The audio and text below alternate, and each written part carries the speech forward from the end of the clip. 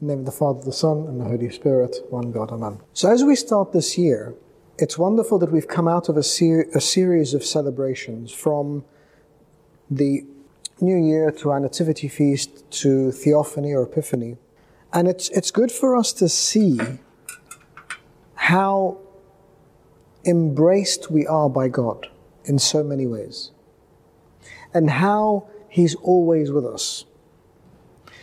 But in particular, when we look at the Feast of Theophany, where our Lord goes into the Jordan, John the Baptist is there, and He says that He who called me said to me, whoever comes to you, and then the Spirit descends and waits upon them, this is the one you were preparing the path for.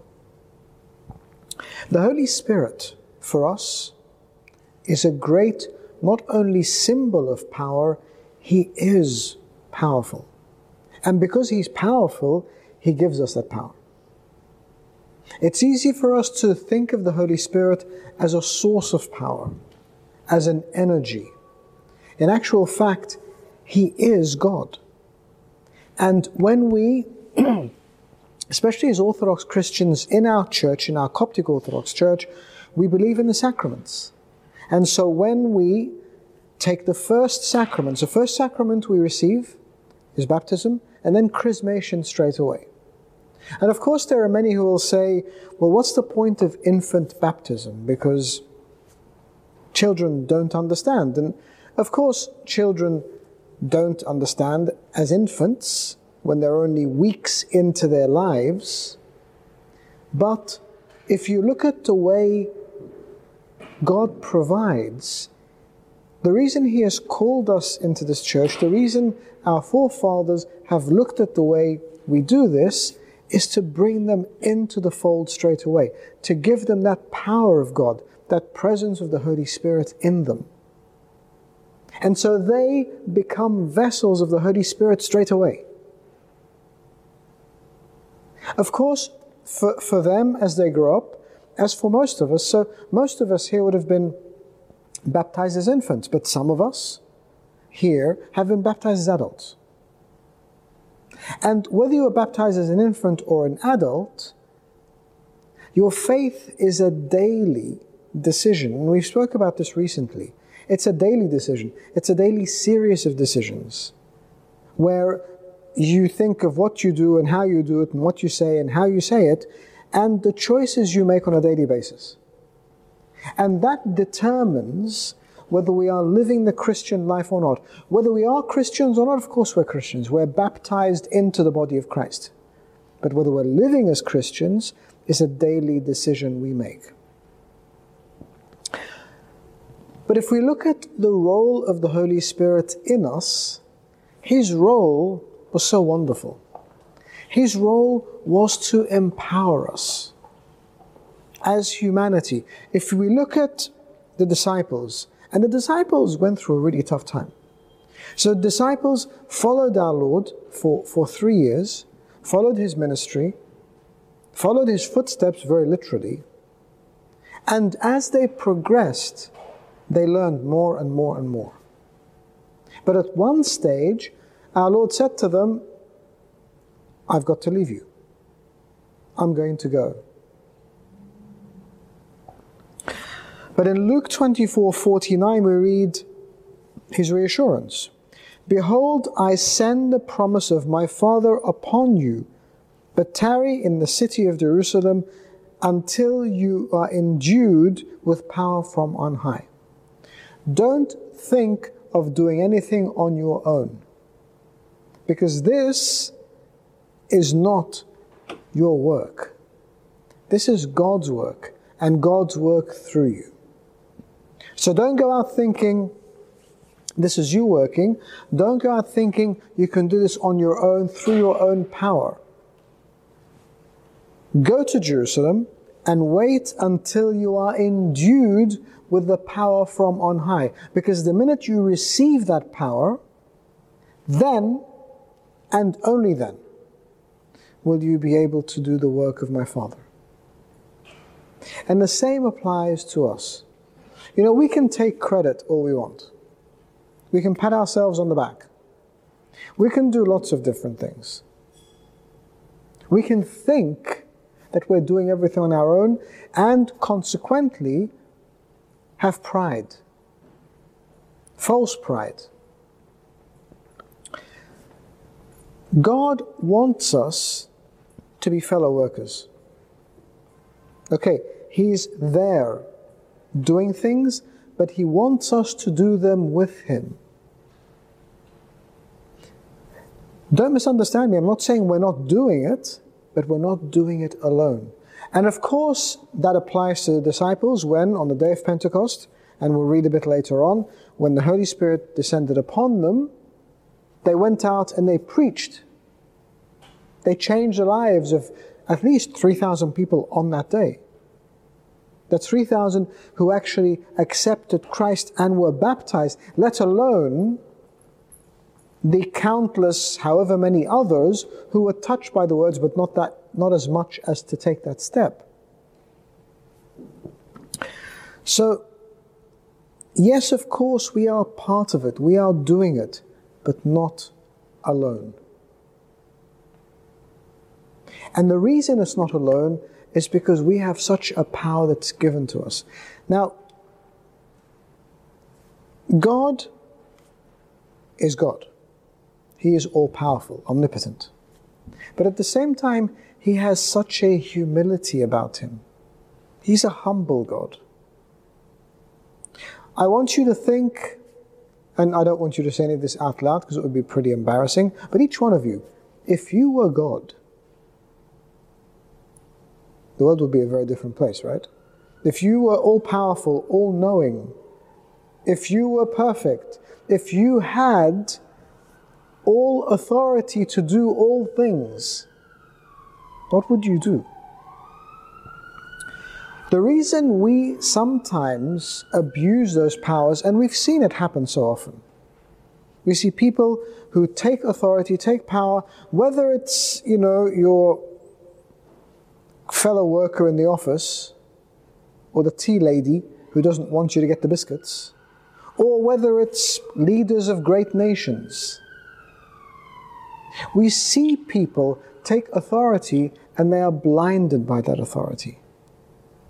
And that's because what you're doing is taking an earthly power, applying it to a human being with shortcomings and failings, and you get that result. But if you take an unlimited heavenly power that is borne by the unlimited, omnipotent, omnipresent God, then it's a very different equation. You see power, but a confident power.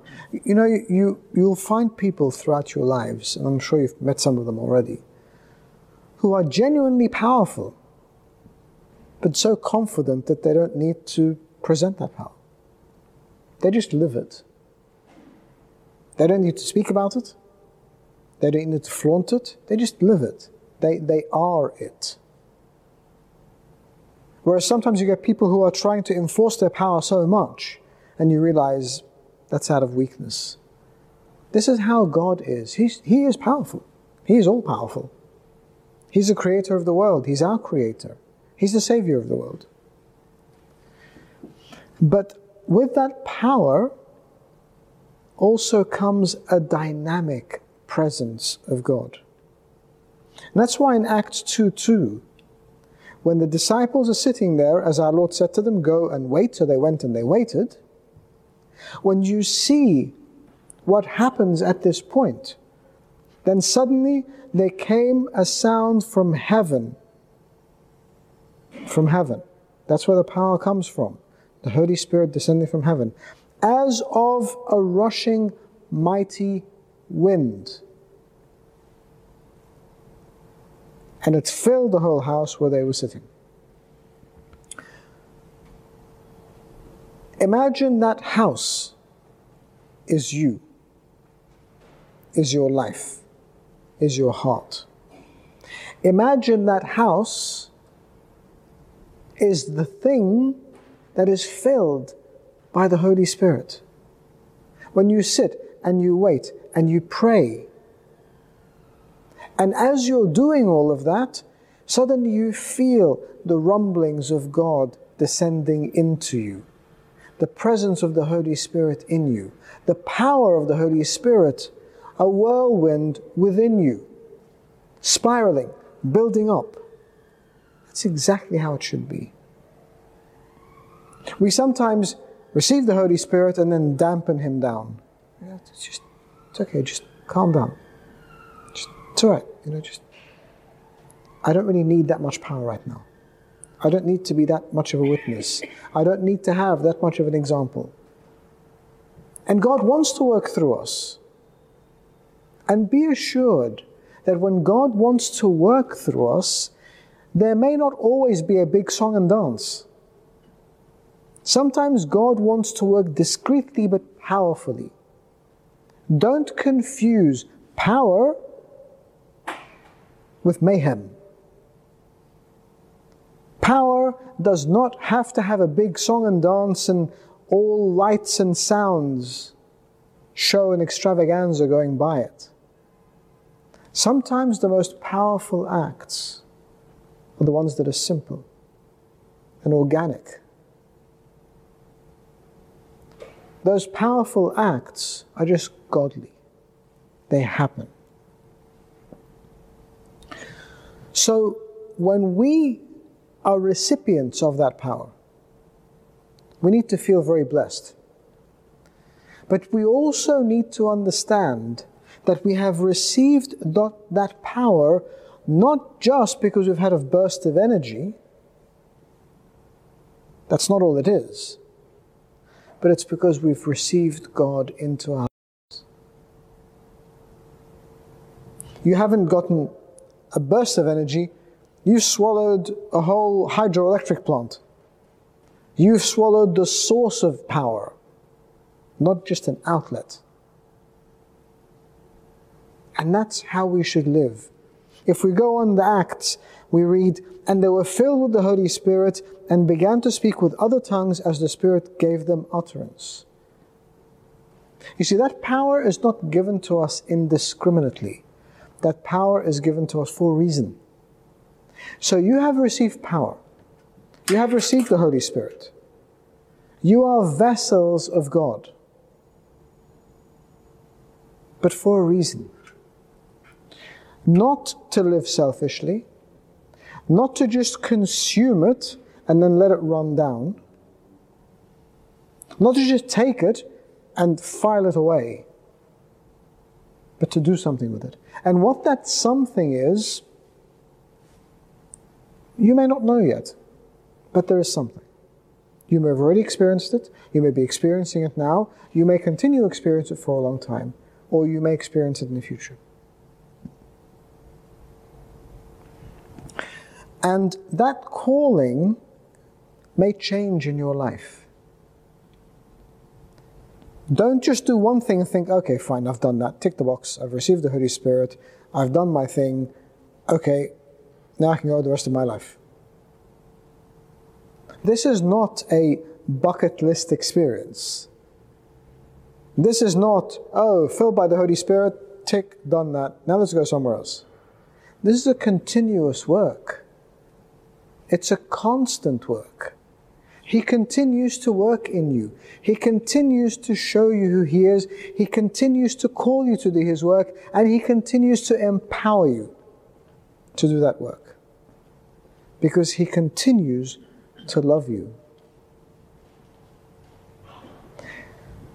We always look at the Holy Spirit being, yes, I need to do my thing. But what about the impact on others? You see, when we speak about the tongues of fire descending on each one of them independently, we think, wow, look what happened to the disciples.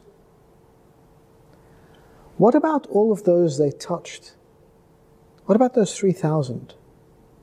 The Holy Spirit will touch some people through other people. God may want to reach someone through you. And don't forget the words here. See again, when we read this, and they began to speak with other tongues as the Spirit gave them utterance, we think, oh, they spoke in tongues. But if you read it properly, it says, and they spoke with other tongues, which meant they spoke and people heard them in their languages, as the Holy Spirit gave them utterance, as God gave them words to use. The message wasn't theirs, the words weren't theirs. The power came from God. The mission came from God. The utterance came from God. And so God will want to use you through whatever He gives you to serve His humanity and to serve His children. And that's what you need to understand. That's what we all need to understand. We need to understand that we are vessels. We are chosen vessels. We are prepared vessels. We are glorious vessels. And that's not making you arrogant. That's just saying, you know what, when the Queen goes out here on one of the high protocol official days, she goes out in a carriage fit for the monarch, with the guards around her, with the pomp and the ceremony, with all of that. Why? Because she is worthy of that in her post. Now imagine, if this is a human, earthly monarch, what about the King of Kings? You're not just any vessel. You're not just any battered jalopy outside. You are that carriage. You are the royal carriage. Now, that may not be a huge thing that people would look forward to, but if you think of it, you are set apart to carry the King. That's all you are. You are a chosen vessel to carry the King. In much the same way, although not exactly, as St. Mary, because the Virgin Mary was a chosen vessel who carried the King, but she carried the King in flesh. She carried the incarnate Word. She actually bore Him in flesh and gave birth to Him in flesh. Now we bear Him as well, but in spirit. We are still chosen and prepared vessels. And we must live as that. But also, to be careful and not to get ahead of ourselves, we heed the words of St. Isaac the Syrian. Mysteries are revealed to the humble. The humble are counted worthy of receiving in themselves the Spirit of revelations who teaches mysteries.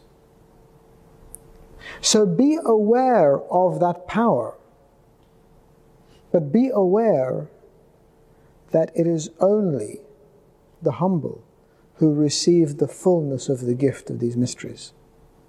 It is only the humble who receive the fullness of this revelation. You know why? Because the humble are always looking at God. And when you're always looking at God, you see what God wants you to see. But those who are more arrogant are either looking at themselves or looking at those around them to see either what they think of them or how they can be like the others. And so with all that distraction, if I'm looking at myself or looking at others, I'm not looking at God, so I will never receive the fullness of the revelation. But if my eyes are on Him, that's what I see. That's what I have revealed to me. So it's important for us to be humble. it's important for us to understand the nature of our mission. Just as when we started speaking about the theophany, when St. John the Baptist gave witness and said, no, I am not the one you are seeking. I have just come to prepare the way for him. The one who you seek is actually far greater than me. I'm not even worthy to loose his sandal straps. I'm just here to proclaim him. And we've got to make sure we remember that. He could have said, no, I'm not the Messiah, which, okay, is humble enough. He could have said, I'm not the Messiah, I'm not even as good as he is. But he said, I am not the Messiah, I am here to prepare the way. Do we understand that we have a function to prepare the way before God? And to prepare the way just simply means to be a focal point where sometimes people can look at me and through me see God. That's what it means to be the light of the world. You are the light of the world. If you're the light of the world, you look at this little hole, look inside it, and you see a much greater light. You see a light coming from it. You know, you don't see the fullness of the light until you look inside it and you see the fullness of the light. And that's what we are. We are a small entry point into the mystery of God, into the love of God, into the power of God, into the light of God. That's what it means to prepare the way. Come closer. Come and see. Come and look. Come closer because it is time for you to understand that that light actually exists. That light is there. Now, because we are His children, because we are His disciples, because we are those who follow in His footsteps, we need to understand what God does and how He wants us to do it. Our Lord Himself, in Luke 4:18, speaks of the prophecy that pointed to Him and says, "The Spirit of the Lord is upon me because He has anointed me to preach the gospel to the poor. He has sent me to heal the brokenhearted, proclaim liberty to the captives, recovery of sight to the blind, to set at liberty those oppressed." If those are good enough for Him, then they are good enough for us. And how do we do all of these things? By being that small entry point into the light of God. By being an introductory step into people engaging with God. By being John the Baptist. By saying, yes, see, you're coming to me, but I don't even come close. And that was real humility. You know, all you need to do is give any of us, me included, some authority, any sort of spiritual insight, any leadership quality. You think, hey, that's fine, that's just me. You know, no, I'm just really humble, it's not me, it's God. But you can read through the lines and you think, no, actually it's not God, it's completely you. You're saying one thing and living another. But St. John was very different. He said, no. You know what? I have come to preach the gospel, but so you could see through me. How do I heal the brokenhearted? By introducing them to the healer. By introducing them to the physician of our spirits and our souls. By introducing them to the one who can not only repair the heart, but fill the heart. How do I proclaim liberty to captives?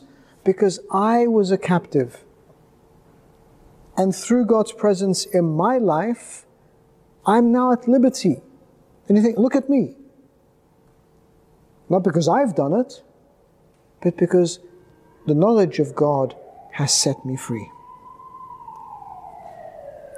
And so on, and so forth. Recovery of sight to the blind. Because you know what? If you see the light, then everything is exposed. And setting at liberty those oppressed, because our oppressor is Satan. And the minute you say, hang on, wait, there's an alternative. Look over here. One is an oppressor, and the other is a liberator. One wants to take you and bind you, and the other was bound to set you free.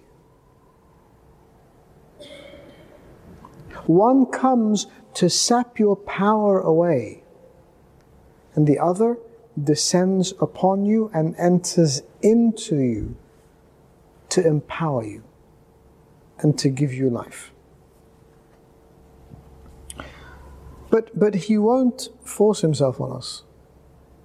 You see all of these beautiful things, he'll come to us and say, here they are. He's not going to force himself.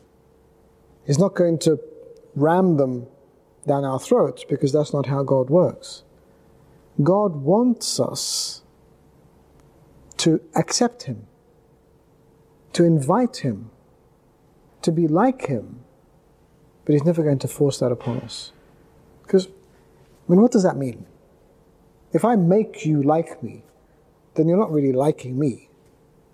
If I force you through fear, which some people do, or through bribe, or through any other means, am I really getting your real emotions? Am I really empowering you?